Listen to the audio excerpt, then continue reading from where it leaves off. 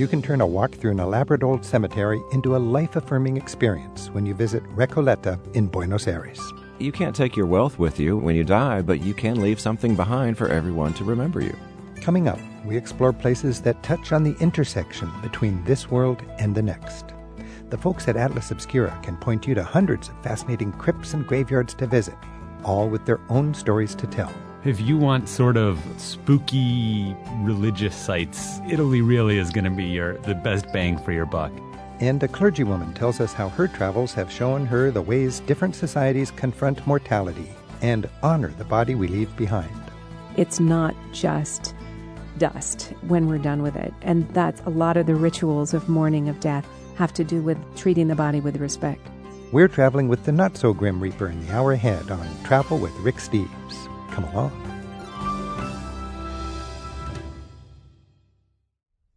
Just in time for Halloween, All Souls Day, and the Day of the Dead, we're about to learn how people in different parts of the world honor the end of life. An Episcopal deacon from Iowa tells us what she's discovered in her travels with the Grim Reaper.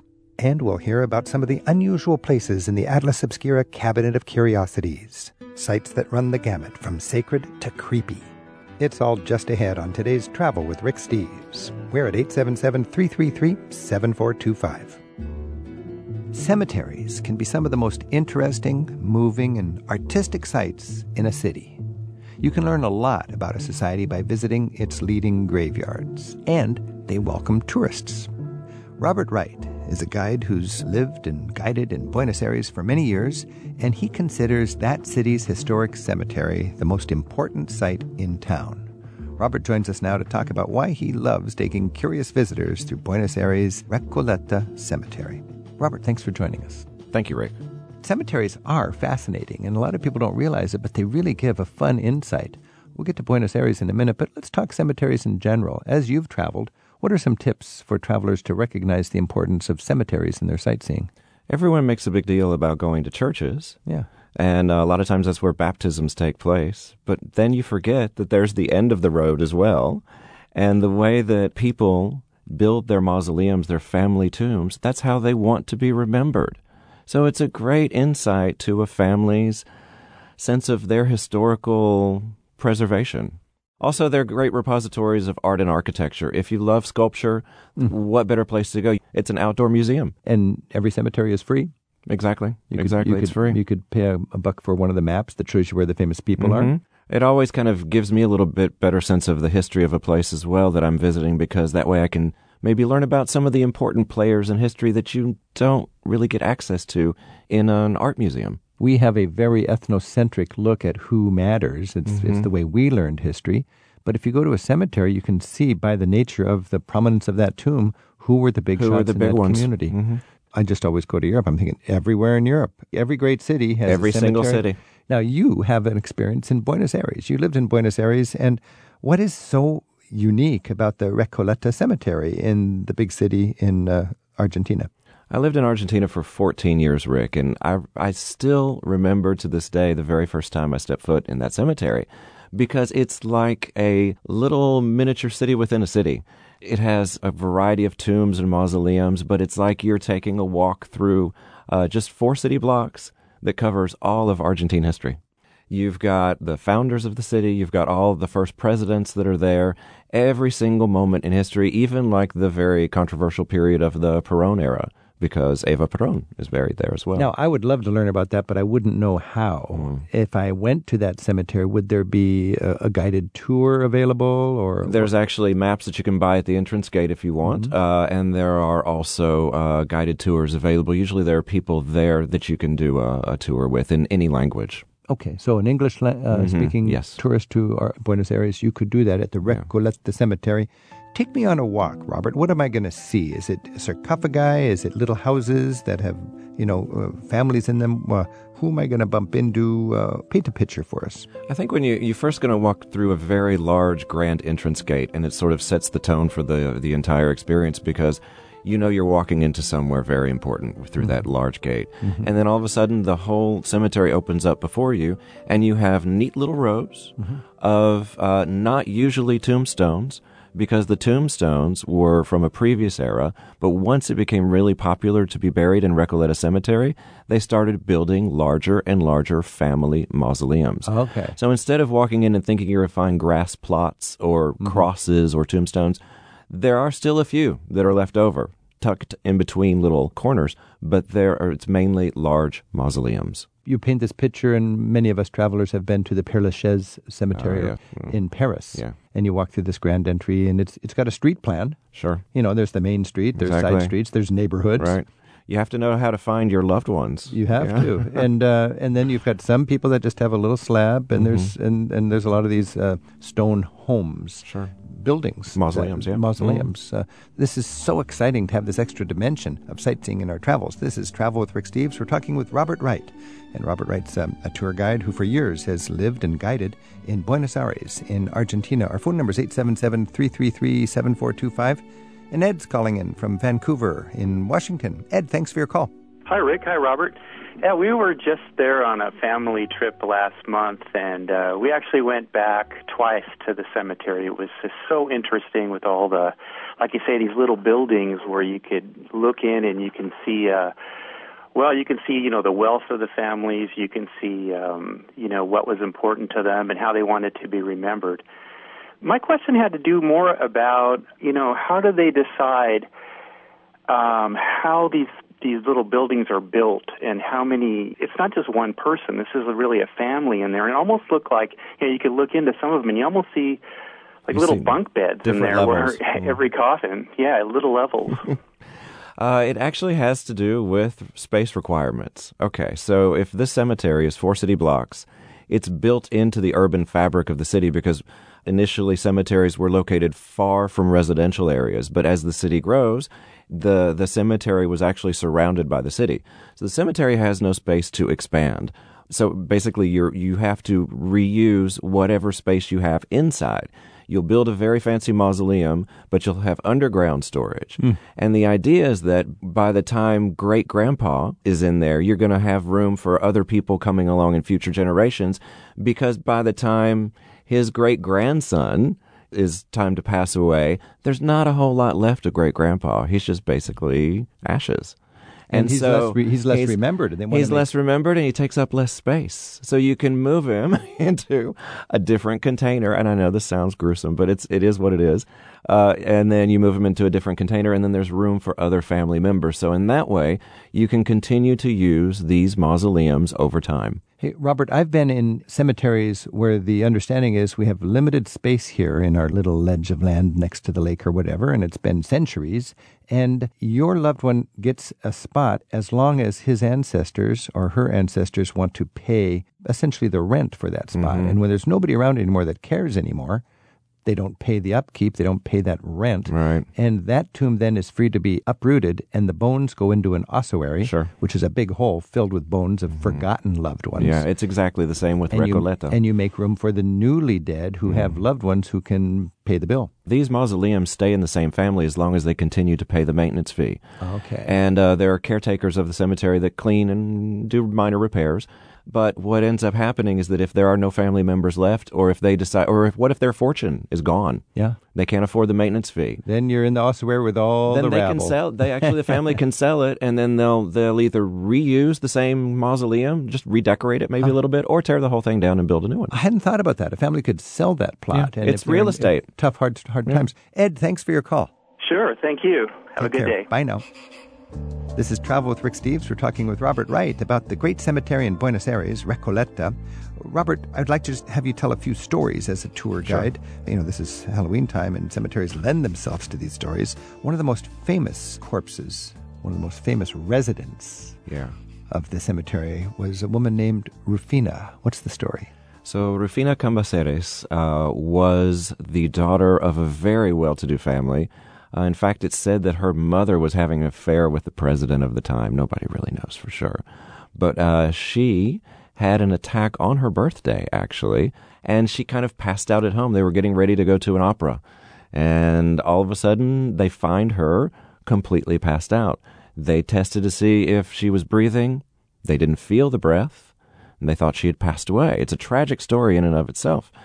So they buried her, and then the next day, someone went in to go in and check on her, and actually they found that the top of the casket lid had been moved to the side.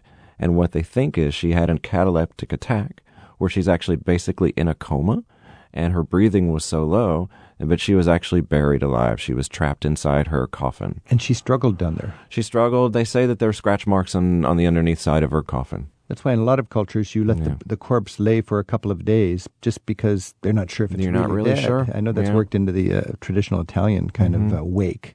Also, Eva Peron has a very fortified crypt. What's the story with Eva Peron and why the security? You could probably do a whole program, Rick, about Eva. It's so controversial. She passed away in 1952. She had uterine cancer, and her last public act was basically seeing her husband Juan Perón reelected, and she passed away right after that.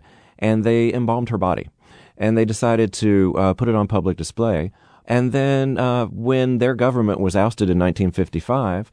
Her body is such a big political symbol that the military dictatorship decided they wanted to hide it. So they went in and stole her body. It went on various trips everywhere, but it ended up in Milan, actually, in a cemetery in Milan under a false name. So several decades later, when Perón comes back to power, one of the ways to sort of make amends is to return the body of Eva. And so they actually, Juan Perón was living with his third wife, Isabel, and they were in Franco, Spain. This is in the 70s. And they shipped the body of Eva Perón to him in Madrid. So he's got it. He's reelected president. Then he goes back but leaves Eva in Spain because they're like, oh, this is going to create too much of a havoc. And eventually they do bring her back. But then when they bring her back, because she's been stolen and moved around and mistreated in her death too, they decided to build a tomb that was so super fortified that there's no way anybody could break in there any again. So it's very, very deep and really heavily Eva fortified. Peron. So you can see her, but you can't get very close to her. You can't, no. Robert, this has been so fun talking about the Recoleta Cemetery. It's Halloween. I would imagine there's a ghost story relating to Buenos Aires' most historic cemetery. So many. I guess the most famous one would be about one of the caretakers of Recoleta Cemetery who decided to stay there. Actually, he worked his whole life caring for these mausoleums, and he eventually could purchase one himself. And they say that he was so thrilled when it finally got completed that he committed suicide to just sort of be there forever. It was like his lifelong dream was to remain in the cemetery. So he was a grave digger, and he decided to make this his permanent home. And to this day, you can hear the keys. Some people say you could hear the keys that he wore on his belt to open all of those tombs that he was taking care of. Ooh. Robert, thank you for, I was going to say, bringing the Recoleta Cemetery to life, but no, putting it to death. De nada. We can go there, Halloween or not, and be impressed. Happy Halloween, Rick.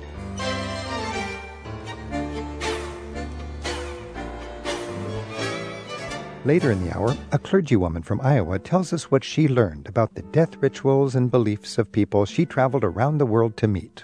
And next, one of the founders of Atlas Obscura joins us to consider some rather macabre places you can visit. It's Travel with Rick Steves. The world is full of fascinating and mysterious places, and sometimes they might even feel a bit creepy. The folks at Atlas Obscura have made it their mission to highlight the numerous noteworthy places their readers contribute to their website. Co-founder Dylan Thuras is with us right now to recommend catacombs, crypts, and cemeteries that are worth a visit, if you dare. Tell us about a place you visited that gave you goosebumps. We're at 877-333-7425. Dylan, how you doing?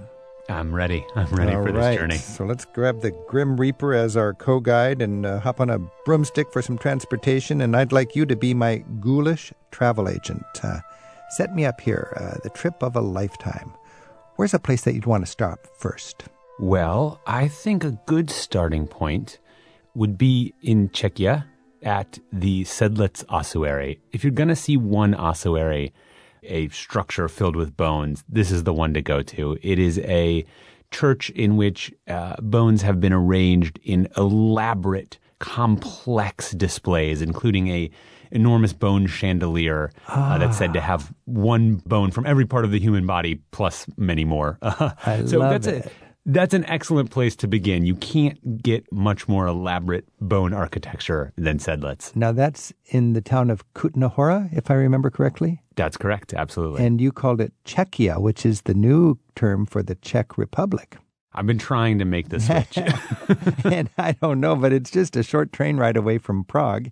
And if you want bones, I agree. There's no better collection of human bones because it's done with a little artistic flair, isn't it? I mean, wonderful, wonderful challenge if you're the person making the chandeliers to take every bone in the human body, decorate it in a way that where it all kind of comes together in a nice sort of a beautiful fixture hanging from the ceiling.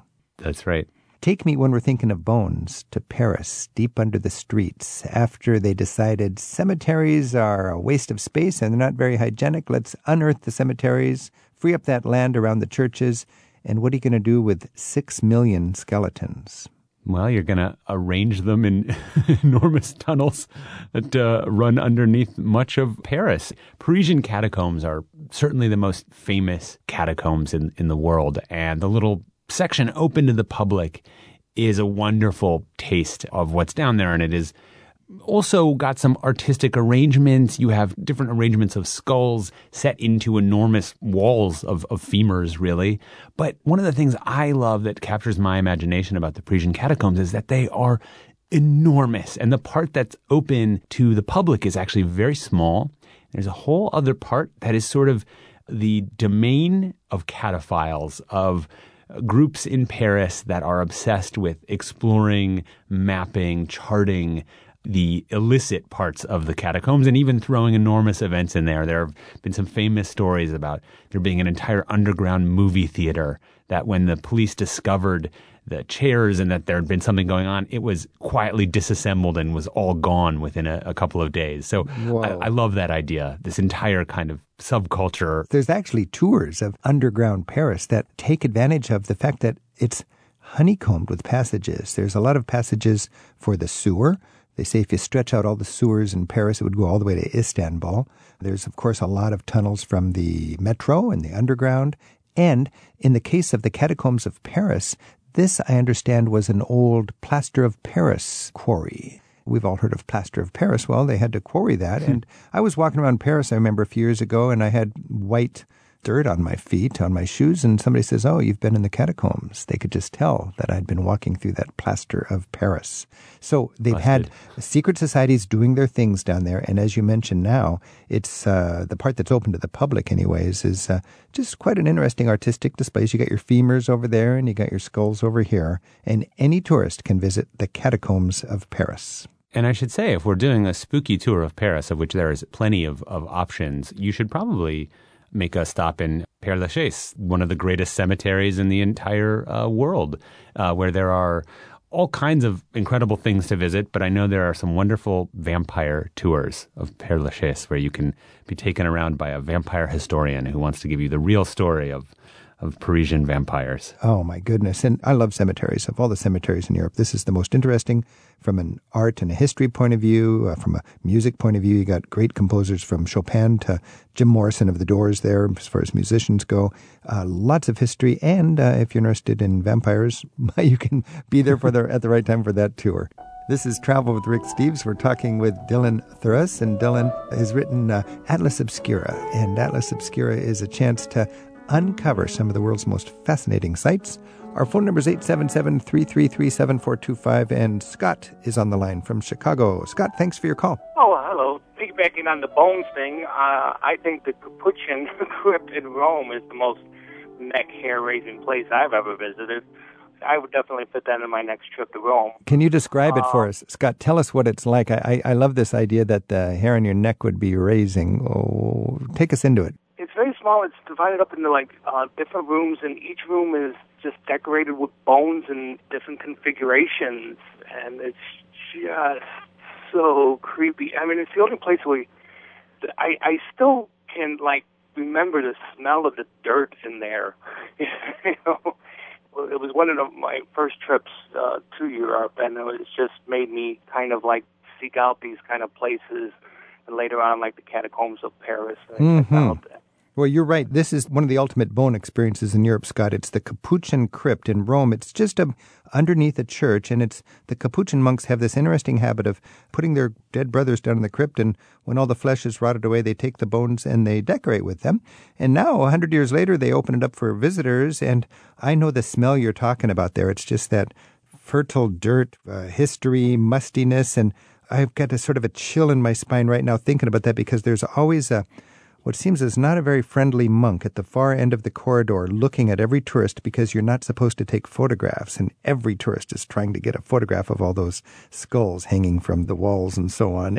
I think that what's really powerful to me is the message, because as you leave, you realize, they're not just making some stunt to charge for tourists. There's a spiritual message here, and they're reminding all the visitors, what we are today, you will be tomorrow, and it's just remind us that halfway through your vacation that we're all mortal creatures. The Capuchin crypt in Rome is small, as you said, but the one in Palermo in Sicily is much bigger. Dylan, do you have any thoughts on the Capuchin crypts of Italy?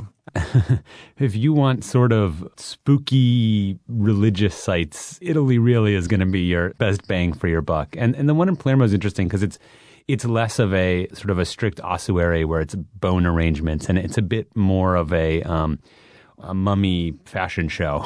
Because the bones are still intact, the skeletons are there, and they're even dressed. People decide what they want to wear for eternity, and they're categorized, where the policemen are over here, and the brothers are over here, and the women are over here, the children are over here. It is a unique experience, isn't it? It is, and I think the point you made, Rick, about the sort of memento mori, being reminded of one's mortality, is really worth keeping in mind when you go to places like this, because, again, America's kind of the odd one out here. Most of the rest of the world has a much closer relationship to death and the idea of human and even human remains. I mean, in Mexico and in Pamek, people go and they take out the bones of their ancestors and clean them as, a family day. It is America who is sort of so uncomfortable with this whole thing. So it's always good. They're wonderful, spooky experiences. And then it's good to sort of take a step back and say, right, what was the reason for this? What was the philosophy? Why was this created? Dylan, that is such a very important reminder. And when I was at the Capuchin crypt just last year, I made friends with one of the Capuchin monks, and we walked through there. And he told me, this place is a place of joy for me because it helps me not to be afraid of death. He just wanted to remind me that this is just a little blip in time, and there's something afterward.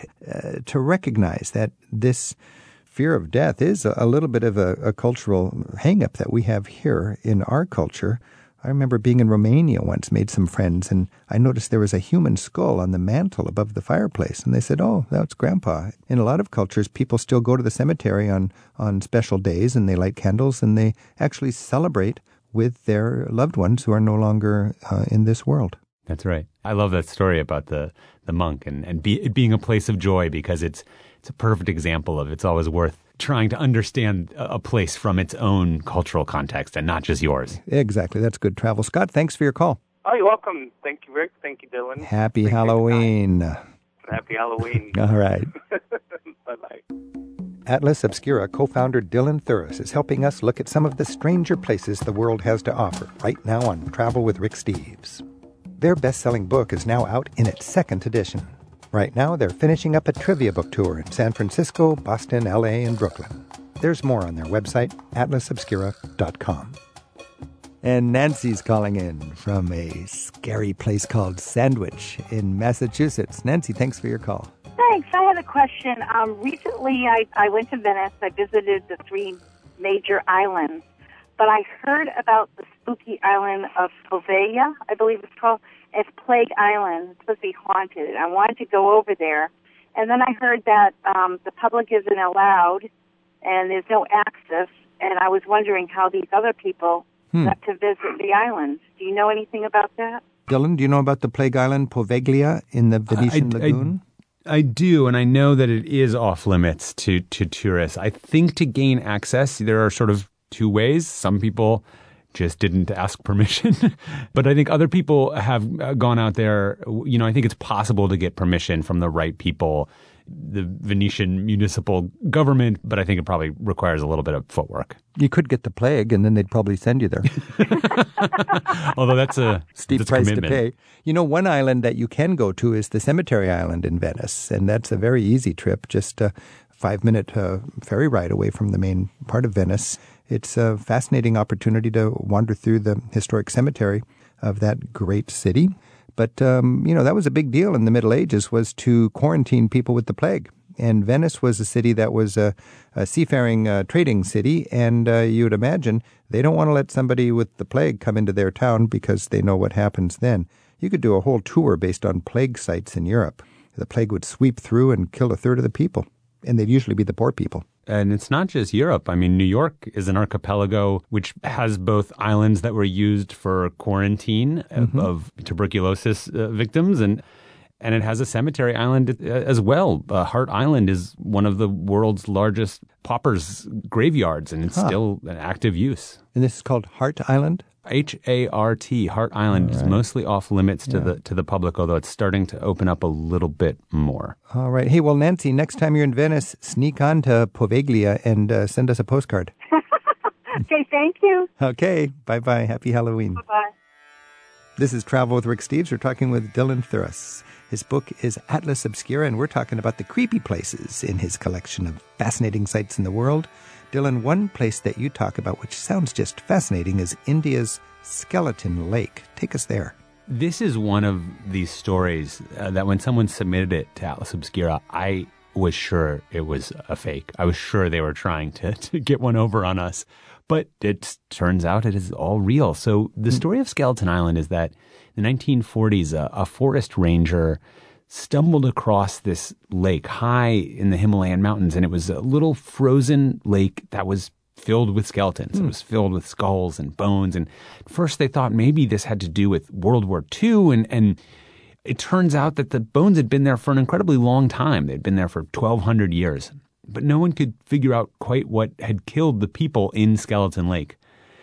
And it wasn't until the mid-2000s, 2005, that a team went out there. They examined the skeletons, and the forensic evidence was very odd. All of these bones, all these skeletons had similar injuries, which is blunt force trauma to the heads and shoulders, but nothing that matched up with what would have been an attack or a fight. There was no weapons around. Like pummeled by golf balls. Exactly. And it turns out that there's a folk song in the area that tells the story of trespassers from another land, and these people were actually travelers, they were not local, who were struck down by an angry goddess who rained hailstones as hard as iron from the sky. And that is the current consensus, is that the bones in Skeleton Lake were all travelers killed in a freak hailstorm. Wow. And it's just it's kind of, one of these things that is hard to even wrap your mind around. But there it is. And they're still up there, and you can organize a hike up to the site. That's amazing. There's also an island or a cemetery in Bali, Trunnion Cemetery, that's famous for tons of skulls on an island. What's that all about?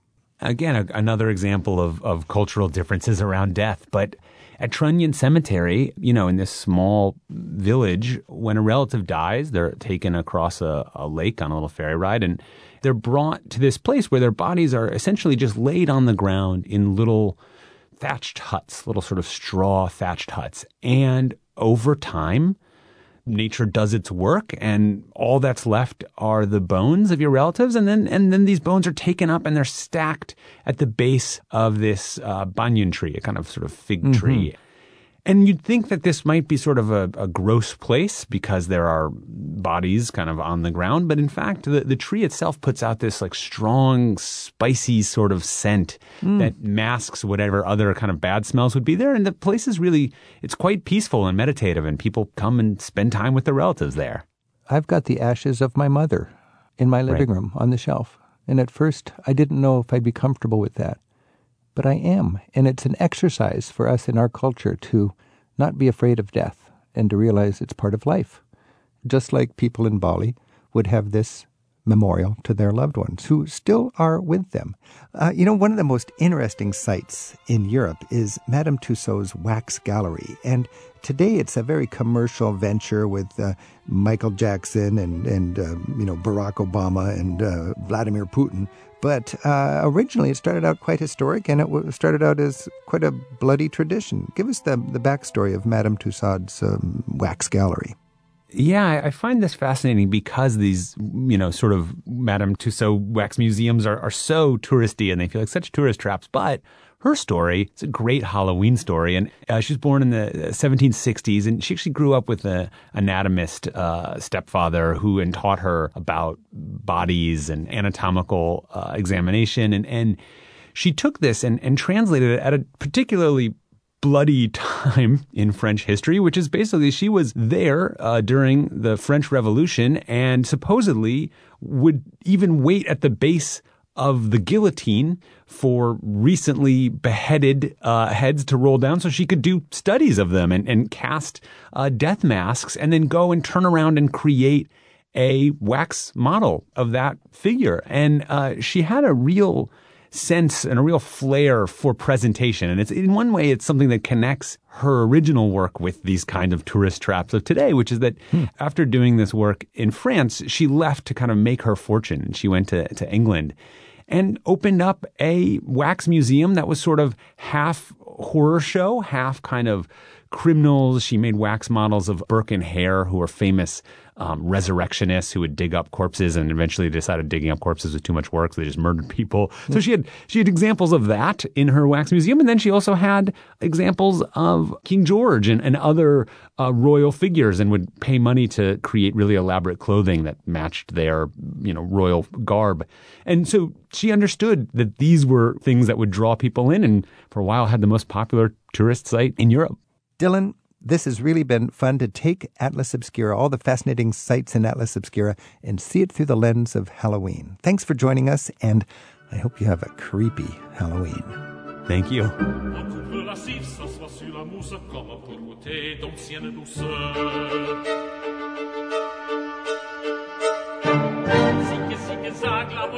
De racler son fin sans les grâces humains, à voiler tomber la danseuse est nue, son danse la serre amoureusement. A clergywoman travel writer takes us on a life-affirming trip with the not-so-grim Reaper. That's next on Travel with Rick Steves. Family difficulties forced Episcopal deacon Lori Erickson to explore how our experience of the end of life varies around the world. As a travel writer, she's explored Mayan temples, the Valley of the Kings in Egypt, and even tourist destination graveyards. Lori Erickson joins us now on Travel with Rick Steves to share insights from her global tour of death and dying, which she writes about in her book, Near the Exit. Lori, thanks for being with us. Thank you for having me, Rick. So you're an Episcopal deacon, and, pastors deal with life's stages and, of course, death. But you add to that the experience of travel. How has travel shaped the way you view death? Well, I do have a somewhat unusual combination of interests and specialties. I do think that there are surprising connections between travel and death. I have always looked to journeys to help me figure out things and to help me see how other people have dealt with some of these big questions of life. And many of the world's holy sites have a component of death in them in one way. They might have been hallowed because of some tragedy, or they might be healing shrines. But I think there are a lot more correspondences between travel and death than people might realize. So when I introduce a radio show, we're going to talk about Near the Exit, a book about death, the not-so-grim Reaper. You write that it's about death, but it's not necessarily depressing. How can you give us a more joyful spin on death? Well, one of the truths, the perennial truths that I rediscovered for myself in researching and writing the book is that the knowledge that we're going to die, paradoxically, is one of the best things we can do to live life more fully and with more zest. And I think, too, that part of the reason why death is such a problematic subject is that we usually encounter it at a time of great grief. One of the reasons, I think, to travel with the Grim Reaper, as I say in my book, is the chance to have a more philosophical perspective on death, to see the ways in which other cultures have dealt with it, to see mummies in Egypt, for example. That was a strong experience for me. and to get the chance to think about it, with a bit more of distance and to see it as part of, this grand parade of life that we all experience. Yeah, it's a big package. And it's interesting you say that because just a couple months ago, I was in the famous Capuchin monastery in Palermo in Sicily. Oh. And you're surrounded by hundreds of corpses, and they're skeletons, still clothed, hanging on the wall all around you. I was with a Capuchin friar, a monk who took me on a walk, and he gave me a little sermon as we walked, and he was joyful. And I asked him, "Why are you joyful?" And he just gave me the most beautiful comment about how all these corpses were a reminder to him that there's so much more to life than what we embrace here in our mortal little stint on earth. And for him, he had a strong belief in the afterlife. This was just a celebration that this is a springboard to something else. Is that something that could resonate with other religions, or is that a Christian approach to death? Oh, absolutely. I think there are a lot of correspondences across cultures and across religious traditions. The details vary, of course, but I think many, many people of faith have a sense that death is not the end. And that was one of the really fascinating things for me to explore these beliefs as I traveled around the world. For me, one of the things I describe in one of the chapters is about talking with a Zen teacher in Crestone, Colorado, and about the lessons of having an open-air cremation ground in this small mountain town. And I felt like I had been given an incredible teaching just in our afternoon conversation, talking about what that meant. Tell me more about that. What is an open-air cremation ground, and who uses it, and what are the lessons people learn there? It's in a remote spiritual center in the town of Crestone in Colorado. Mm-hmm. Crestone is near the Great Sand Dunes National Park. And so an open-air cremation ground is somewhat similar in some ways to Hindu traditions on the banks of the Ganges in India, where corpses are burned in public. And it is not something that's part of the American way of death at all. But in the United States, if you are Hindu, there are places where you can have that done. But what makes Crestone unusual is that this is a resource for the people of the town. You have to be from Crestone in order to ask that this be done with your remains after you've died. And Crestone is a very small town. It has only 150 people, though there are, I think, about 1,500 that live in the surrounding county. Okay. And so it's not like they're having these all the time. But when they do occur, you asked me about the lessons that people learn from them. I think the Zen teacher put it very well. He said that to watch a body being burned is the ultimate lesson in impermanence, and that it's a visceral sense of how we are not going to last in this form. I did not see a cremation, but I talked to a number of people whose loved ones had been cremated in this way. And all of them talked about what an elemental sort of experience it was, that they're often done at dawn. And it's a beautiful spot on the high plains with the Sangre de Cristo Mountains in the distance. Mm-hmm. And they light the pyre just as the first rays of dawn are coming over the horizon. And I think the other thing about this ritual is that it's communal. One of the traditions they have is that everyone comes forward and puts a branch of juniper wood on the fire. And so everyone puts something into the fire. And I think that's a beautiful metaphor, too, for how a death affects all of us. We're all part of that dissolution of spirit. This is Travel with Rick Steves. We're talking with the travel writer and Episcopal deacon, Lori Erickson, who's journeyed around the globe to explore issues connected with death and dying. Right now we're looking at what she shares in her book. It's called Near the Exit. Lori's also an author of a book called Holy Rover, Journeys in Search of Mystery, Miracles, and God. Her website is lorierickson.net. Our phone number is 877-333-7425. You can email us anytime at radio@ricksteves.com. Marty's calling in from Atlanta. Marty, thanks for your call. Hi, Rick. Hi, Lori. Thanks for taking my call. This is a fascinating subject to me. I grew up in San Francisco where there was a big Irish community, and I was very familiar with Irish wakes, which are raucous and celebratory of life of the deceased. I was exposed in traveling to something I'd never seen before. I was in Hanoi, Vietnam, and visited the Museum of Ethnology. And out back, they had several exhibits, one of which was a house, large enough, I suppose, for 30 or more bodies. But the really fascinating and shocking piece of it was around the outside of this long house were carved images of men and women.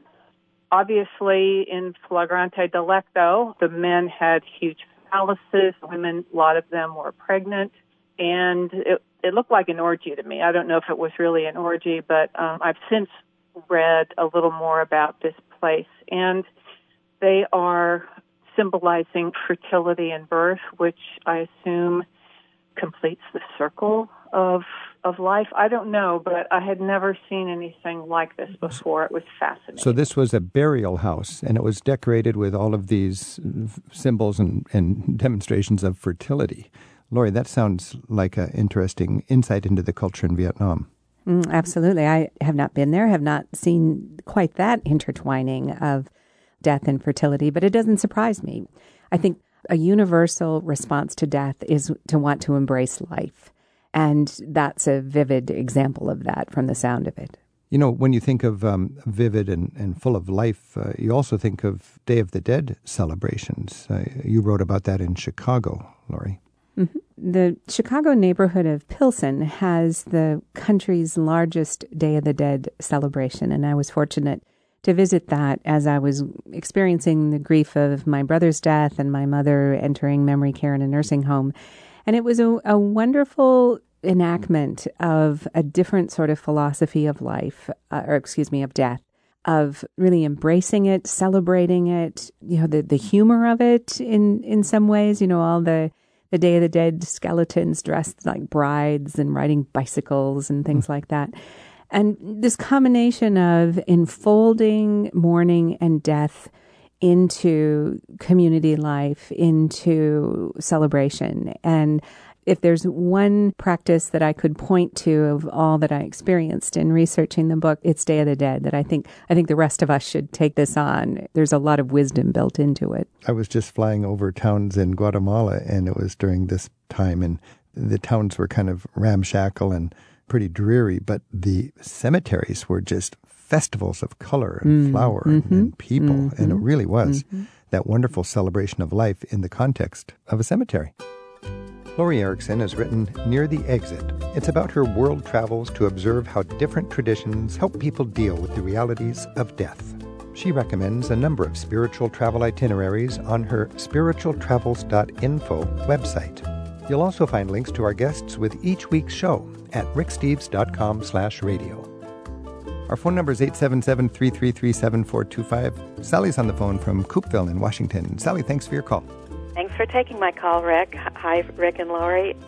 I had the pleasure of traveling to one of your favorite towns in Italy, Rick, Cornelia. Is that how you say it? In the Cinque Terre, the one town of the 5 towns on the coastline that's up on a bluff high above the water instead of down on the water. Yes, and it was late winter, and I saw a service going on in the church, and standing on the outskirts discovered it was a funeral ceremony.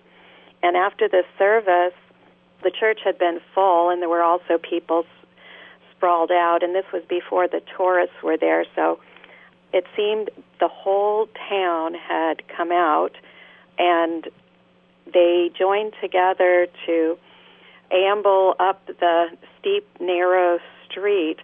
Even the oldest people of the village and the youngest children of the village, everybody was present, and I joined the throng, and walking up that narrow lane and steep and over the railroad tracks and up to the High Bluff Cemetery, I was so struck by the communal support, the sense of strengthening the cords of community connection, the dignity, the support to the family, the valuing of the individual. I had never sensed or experienced anything that looked like this, and I thought, now that is the way I would love to grieve my loved ones who pass, and anyone in the town who would pass.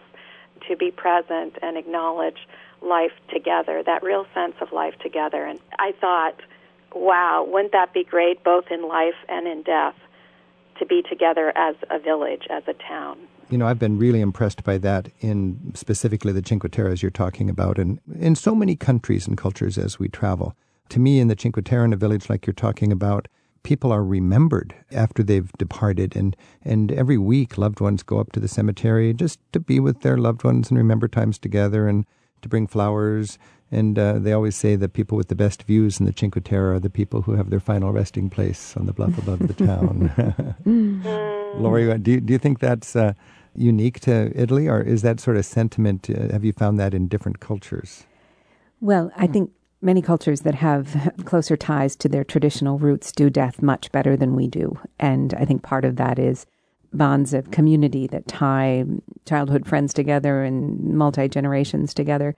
But I do think that we can learn something from these traditions, and we can't just copy them, but we can do death better than we do, I think. Death really is about mourning, I think. It's how do people who are still here on Earth deal with this? How do we mourn properly? You write about how Victorian mourning customs continue to influence us here in the United States. Is that good or not good? What's your take on Victorian mourning customs? In learning about Victorian mourning customs, it made me grateful not to be a Victorian woman, because there were a lot of them, and they were very complicated, and they would require that someone who had suffered a loss would have to wear mourning clothes for a long time. And these were very, very specific instructions. And I think that sort of goes overboard. On the other hand, I think in current culture, often the only public recognition that people have of a loss other than a service itself is Facebook, where there's a flurry of comments and expressions of sympathy, and that's sort of it, 24 hours, and then it's over. And I think what the Victorians knew is that it is nice to have some kind of public symbol that indicates to people that you are grieving, and they understood that truth. And so I'm not quite sure how to, thread that needle somewhere in between the Victorian overemphasis on mourning and what we have now, which sort of expects people to get over it quickly, or even if you're not over it, don't burden anyone else with your sorrow. It's so interesting how this is a universal sort of challenge for us, how to deal with our mortality, and how it draws us closer to God, or wondering what's going to happen next and all that sort of thing, and we can learn from our travels. Sally, thanks for your call. Thank you, Rick. This is Travel with Rick Steves. We're talking with Lori Erickson. Her book is Near the Exit, Travels with the Not-So-Grim Reaper. Lori, you're an Episcopalian pastor. You're a leader in the Christian faith, and I was struck by how important it is for you to have your ashes scattered in some place that you care about. Is that just a fun thing for you, or is it part of your faith? Why is that so important to you? Well, I do like the idea of having my remains, or remains in general, put in a place where people you love can come and remember you and honor you. And I think that some kind of consecrated ground is important, but I define consecrated ground in a broader sense. And many people want to have their ashes scattered, for example, in a place that holds great meaning for them. It might be a summer cabin, or the place where they grew up, or a beautiful mountain hike that they've taken multiple times in their life. And so, we can hallow those places in a variety of ways. But I think part of religious faith in Christianity and many other traditions is that we honor the body. It's not just dust when we're done with it. And that's a lot of the rituals of mourning of death have to do with treating the body with more respect. Than the soul, because I'm inclined to think, okay, your body's just garbage now. It's the soul that matters. But you're right. The body is something that deserves that honor also. Let's just wrap up our discussion with a little reflection from you on how your travels have made you more ready to face your own mortality. Part of it is simply the experience of researching a book and writing a book really forced me to come to terms with what I thought, and it helped me sort of pick up one pebble on the sand on the beach after another and examine it to see, well, do I believe that? Do I believe that? And the last chapter in the book is Assisi, and I chose that deliberately because I think of the places that I visited, being in Assisi, walking in the footsteps of St. Francis, really helped pull together the different threads of this experience of writing a book about travel and death. And what you mentioned, I think, is the central insight that I gained, that Francis called death his sister.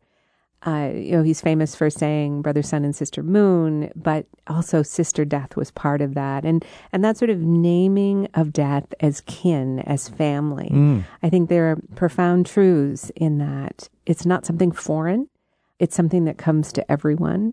You may not have the best relationship with your siblings, with your sister, but there's still a tie there. She may live halfway across the globe or she may live down the street, but at some point you know that you are going to have a contact with her. And so that metaphor, I think, works really well. And, talking about that, I can't help but think of the beautiful fresco in the Basilica of St. Francis in Assisi, where Francis is actually embracing Sister Death, this bedraggled, menacing character that doesn't need to be menacing.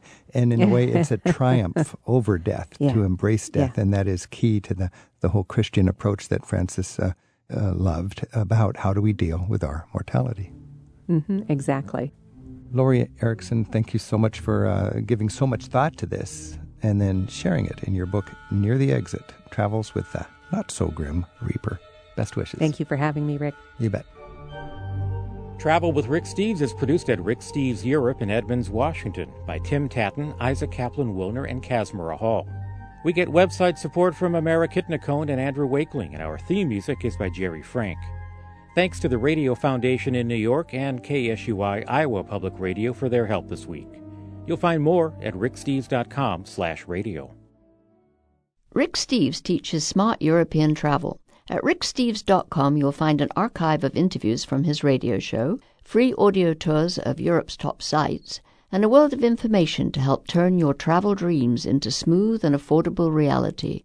Begin your next trip at ricksteves.com.